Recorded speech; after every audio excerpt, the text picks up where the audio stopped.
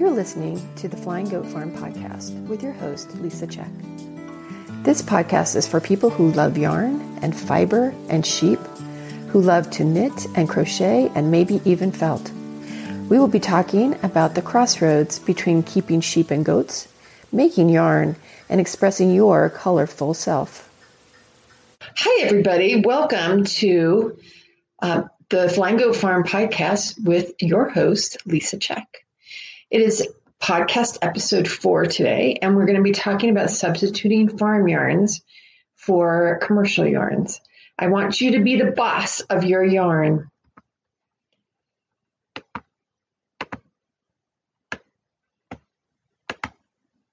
So here's what's happening on the farm. It is the second week of July, and it's pretty hot and muggy this week.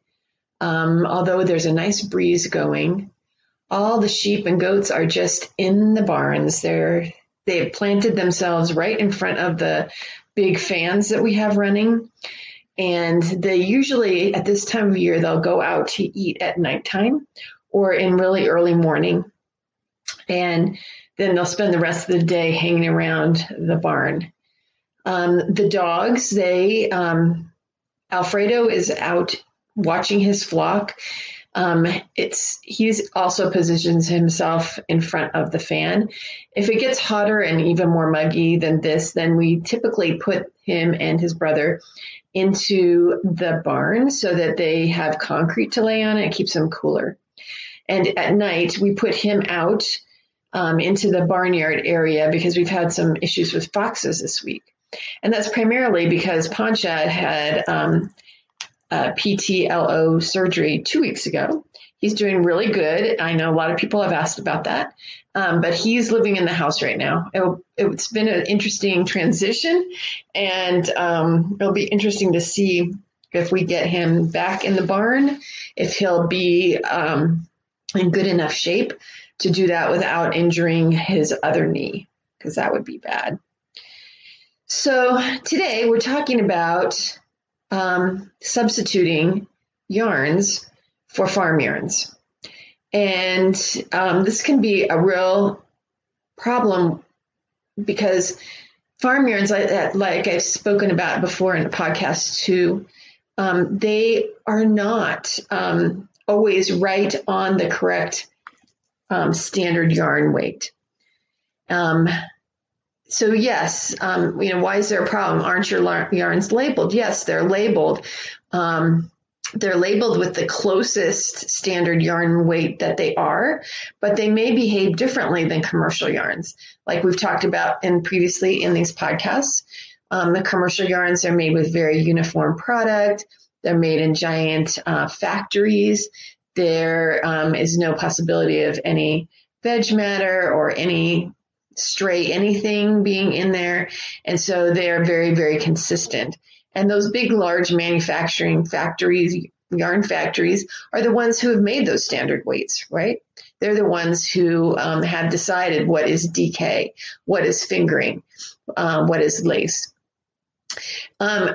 Since we use a small mill, because basically my clip is about 100 pounds a year of fleece, of wool fleece, and probably about 50 pounds of mohair.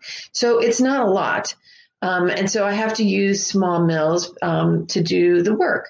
And the machines that are there, they do a fantastic job, especially if the person in charge is, very experienced. But the wool will tell you. The wool tells you what it wants to be. And, if I want it to be a thinner yarn than what the wool says, then I'm going to get something that's overspun and scratchy. If I want the wool to be bulky, but the wool does not want to be spun that way, then it may be something that is very loosely plied, something that would pill a lot more, and something that's not going to be a good product for you. So that's why we don't always get the standard yarn weight directly on the head. The other reason is that those standard yarn weights, they're based on the grist, or how, like, what the diameter is of the yarn. And it's really a number line. It's a continuum. It's not, it's not like this is exactly what DK is. And if you look at some of these charts, they have ranges. For instance, a fingering weight yarn can have a wraps per inch of 19 to 22.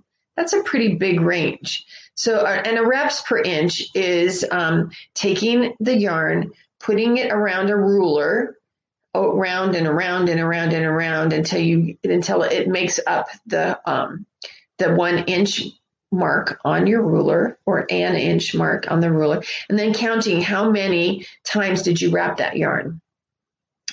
So, and a sport weight goes from 15 to 18 wraps per inch.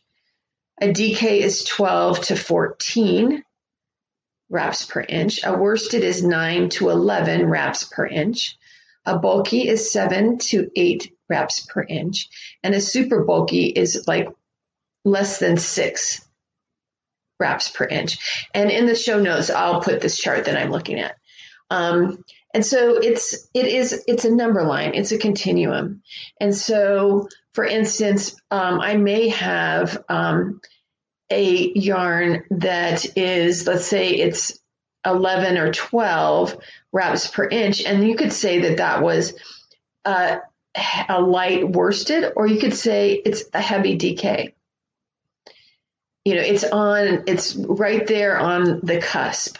And so it may not knit up exactly the way that a commercial DK, which is probably hitting that 13 wraps per inch right on the money every single time. So it's going to be a little bit heavier than that. Then it's going to knit up differently. So when you're looking at a pattern, when you're looking at gauge, when you're looking at the needles to use, it's going to be a little bit different. But it's not hard to figure this out. The substitutions are not hard, and I'm going to give you some little tricks. So there's a couple different ways that you can measure. I just said, wrapping your yarn around a ruler until it makes an inch, and then counting. There's also these spinning tools that have marks on them or dents in them that you can actually lay your yarn into, that will say, oh, this is so many wraps per inch.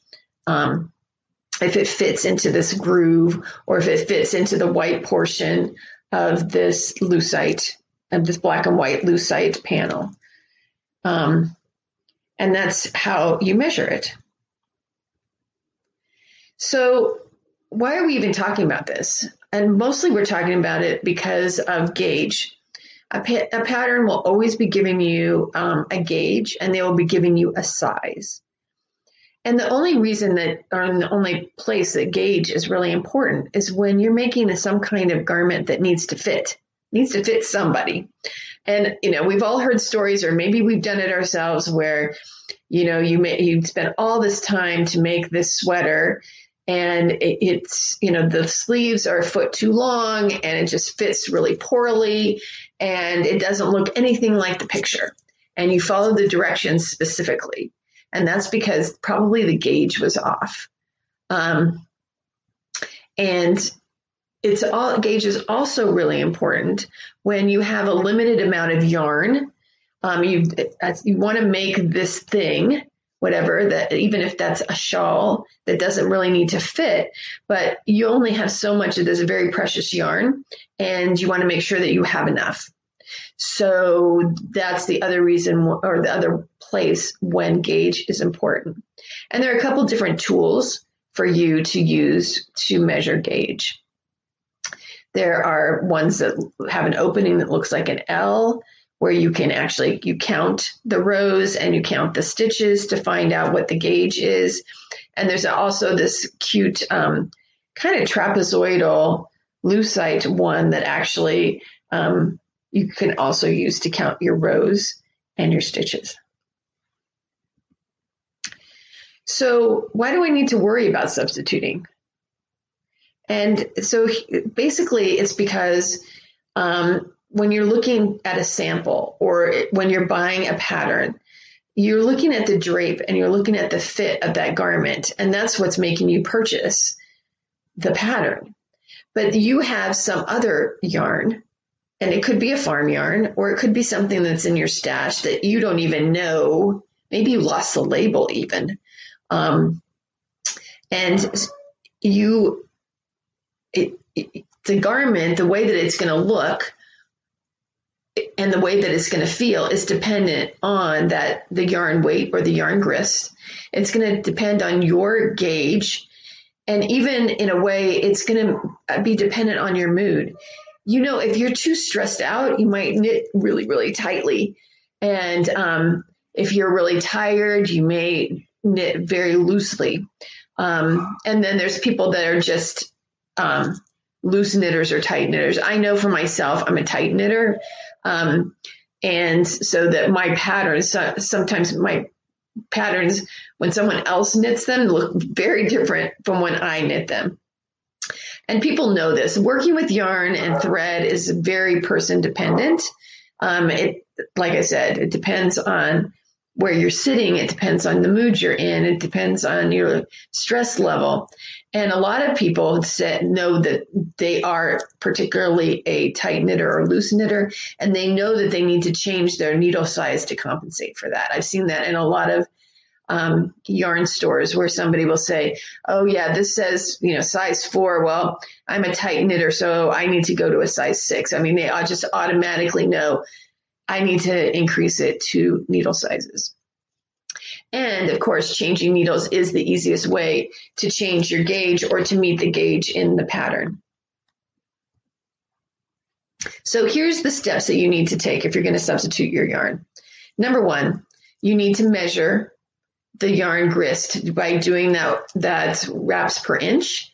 And, like I've said, that's just as easy as counting. And then if the yarn is a little bit higher than the middle of the road, like we were saying, DK, the middle of the road is 13. So if I do my wraps per inch and I find out that it's actually 14, then I need to use a little bit smaller needle, like go down one size. If I find that my wraps per inch is a little lower for that DK, instead of 13, it's 12. Then I need to use a little bit bigger needle. And then the next step is, yes, you have to swatch. And I know you're going to say, but I don't want to swatch. I know. But when you need to fit in it, then you need to swatch it. I was thinking of that famous quote, if it doesn't fit, you must acquit. So I was trying to think of something that would be kind of close to that. When you need to fit in it, you need to swatch it. And some people think that this, number 1, is a waste of time. Number 2, it's a waste of yarn.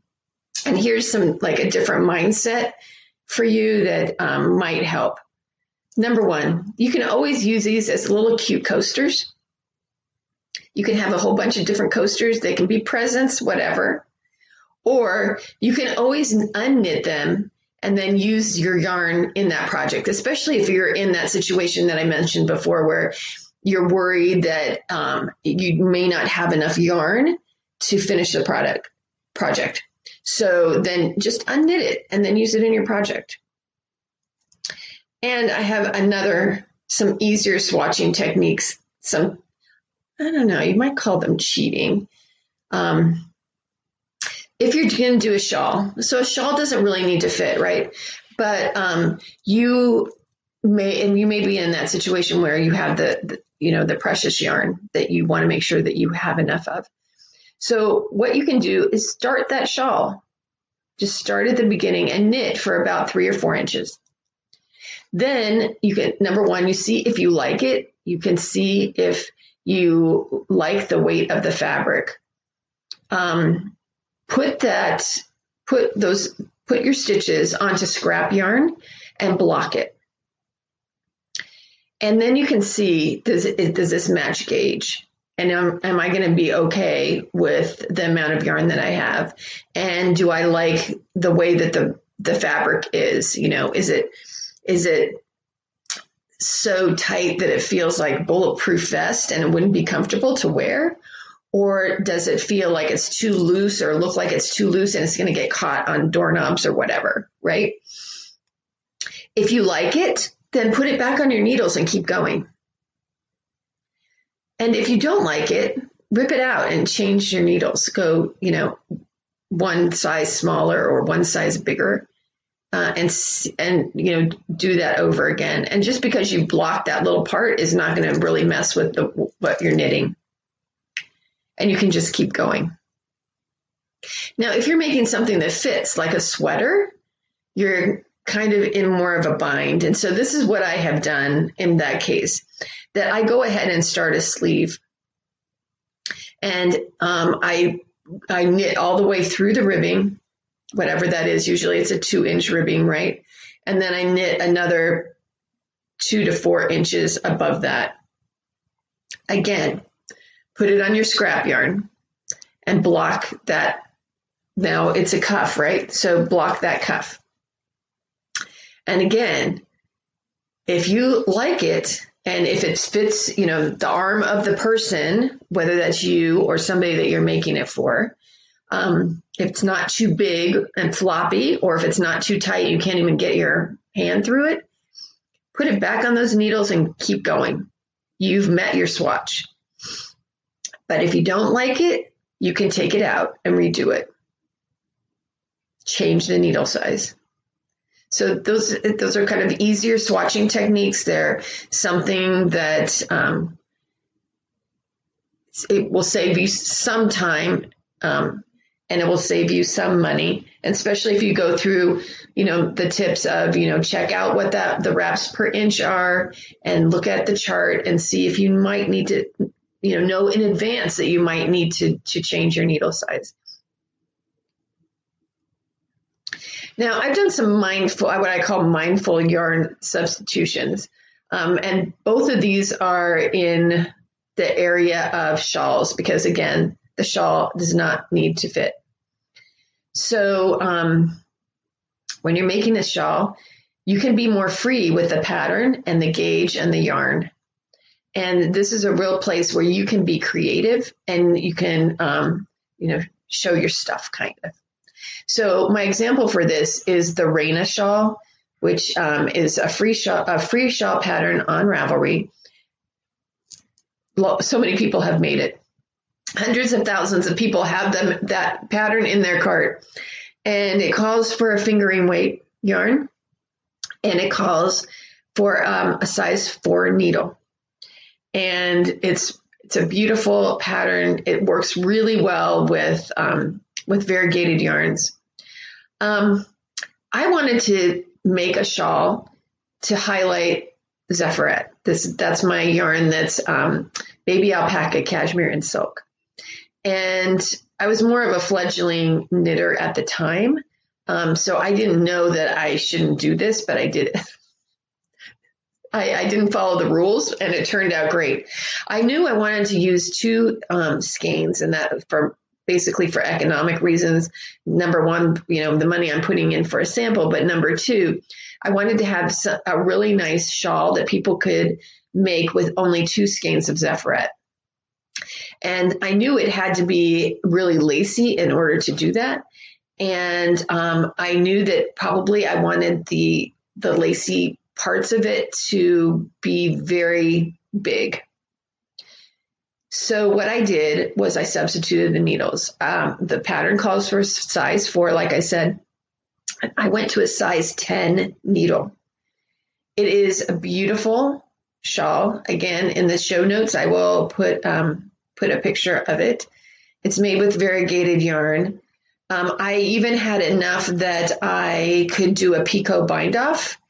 I think I ended up with maybe less than a yard left of the 2 skeins by doing that. Again, with this kind of a shawl, if you feel like you're running out of yarn, you don't have to do all the repeats either. So, keep those things in mind.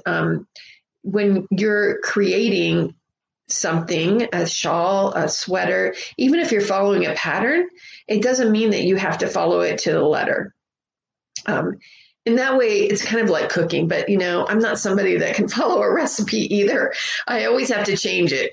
I always have to add something or take something away. But this worked out really well because I knew that I wanted to make the mesh part, the lace part really big. And so I went for it. I changed that 6 needle sizes, and it turned out lovely.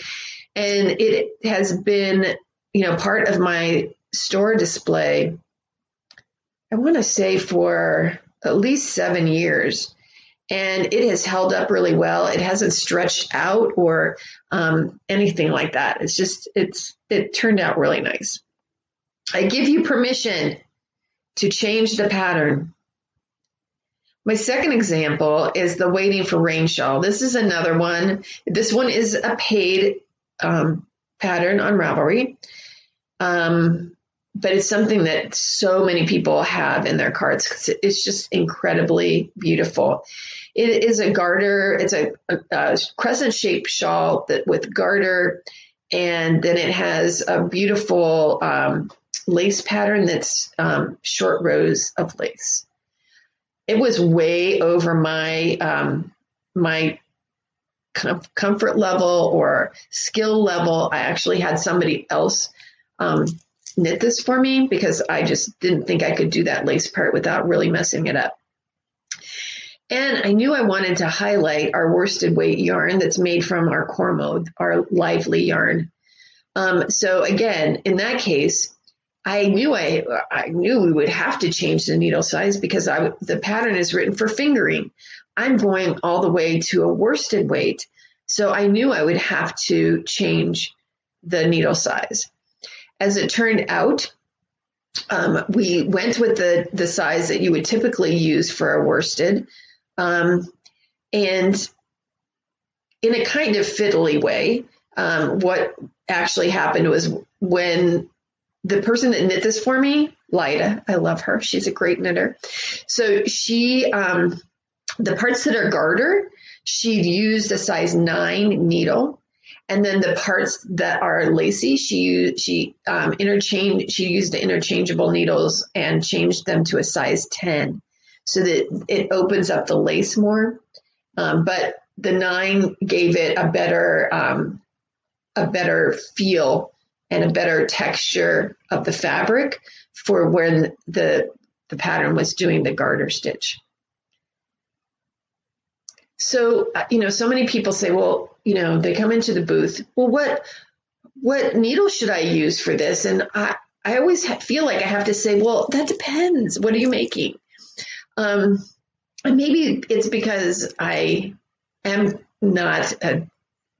learn knitting as a kid. I taught it to myself, not that many years ago, less than 10 years ago. So I don't really follow the rules.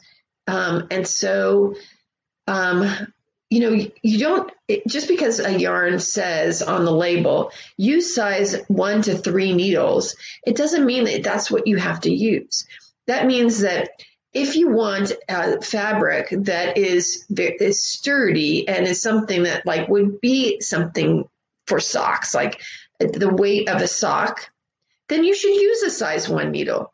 But if you're using that fingering weight and you want to make a lacy shawl, well, take it up. Take it up. Go ahead and you can be the boss of your yarn. And that's how I'm leaving you today. You get to be the boss of your yarn. And while it may, you may have to do some swatching, I think that you'll be happy because you'll be able to really express yourself and express what makes you happy while you knit. And that's the whole point of doing it, right? So that's our episode for today. I'm putting together some interviews with other fiber farmers so that you can hear what some other people have found that they do with their farm yarn. And I also wanted to put it out there. If you have a question, email me. You can go to our website, www.flyinggoat.com and click on Contact Us. Send me a question. I want to do some question and answer podcasts too. And I love, talking to you guys and hearing what you want to know about. Also, every Thursday at 1:00, I do a Facebook Live where a lot of times I'm answering questions for people. Sometimes I have things that I'm putting on sale, some yarns that I'm putting on sale. Sometimes I'm talking about patterns that we're working with. So join us for that too. And until I'm here again with you, happy making. Well, that's this episode of the Flying Goat Farm podcast. If you enjoyed it, please consider leaving a review. Have a question you'd like me to answer? Send an email to goatherd@flyinggoatfarm.com. And to see our farm and yarn and roving, check out our website at flyinggoatfarm.com. Follow me at Flying Goat Farm on Facebook and Instagram, and I'm Goat Herd on Ravelry. Until next time, happy making.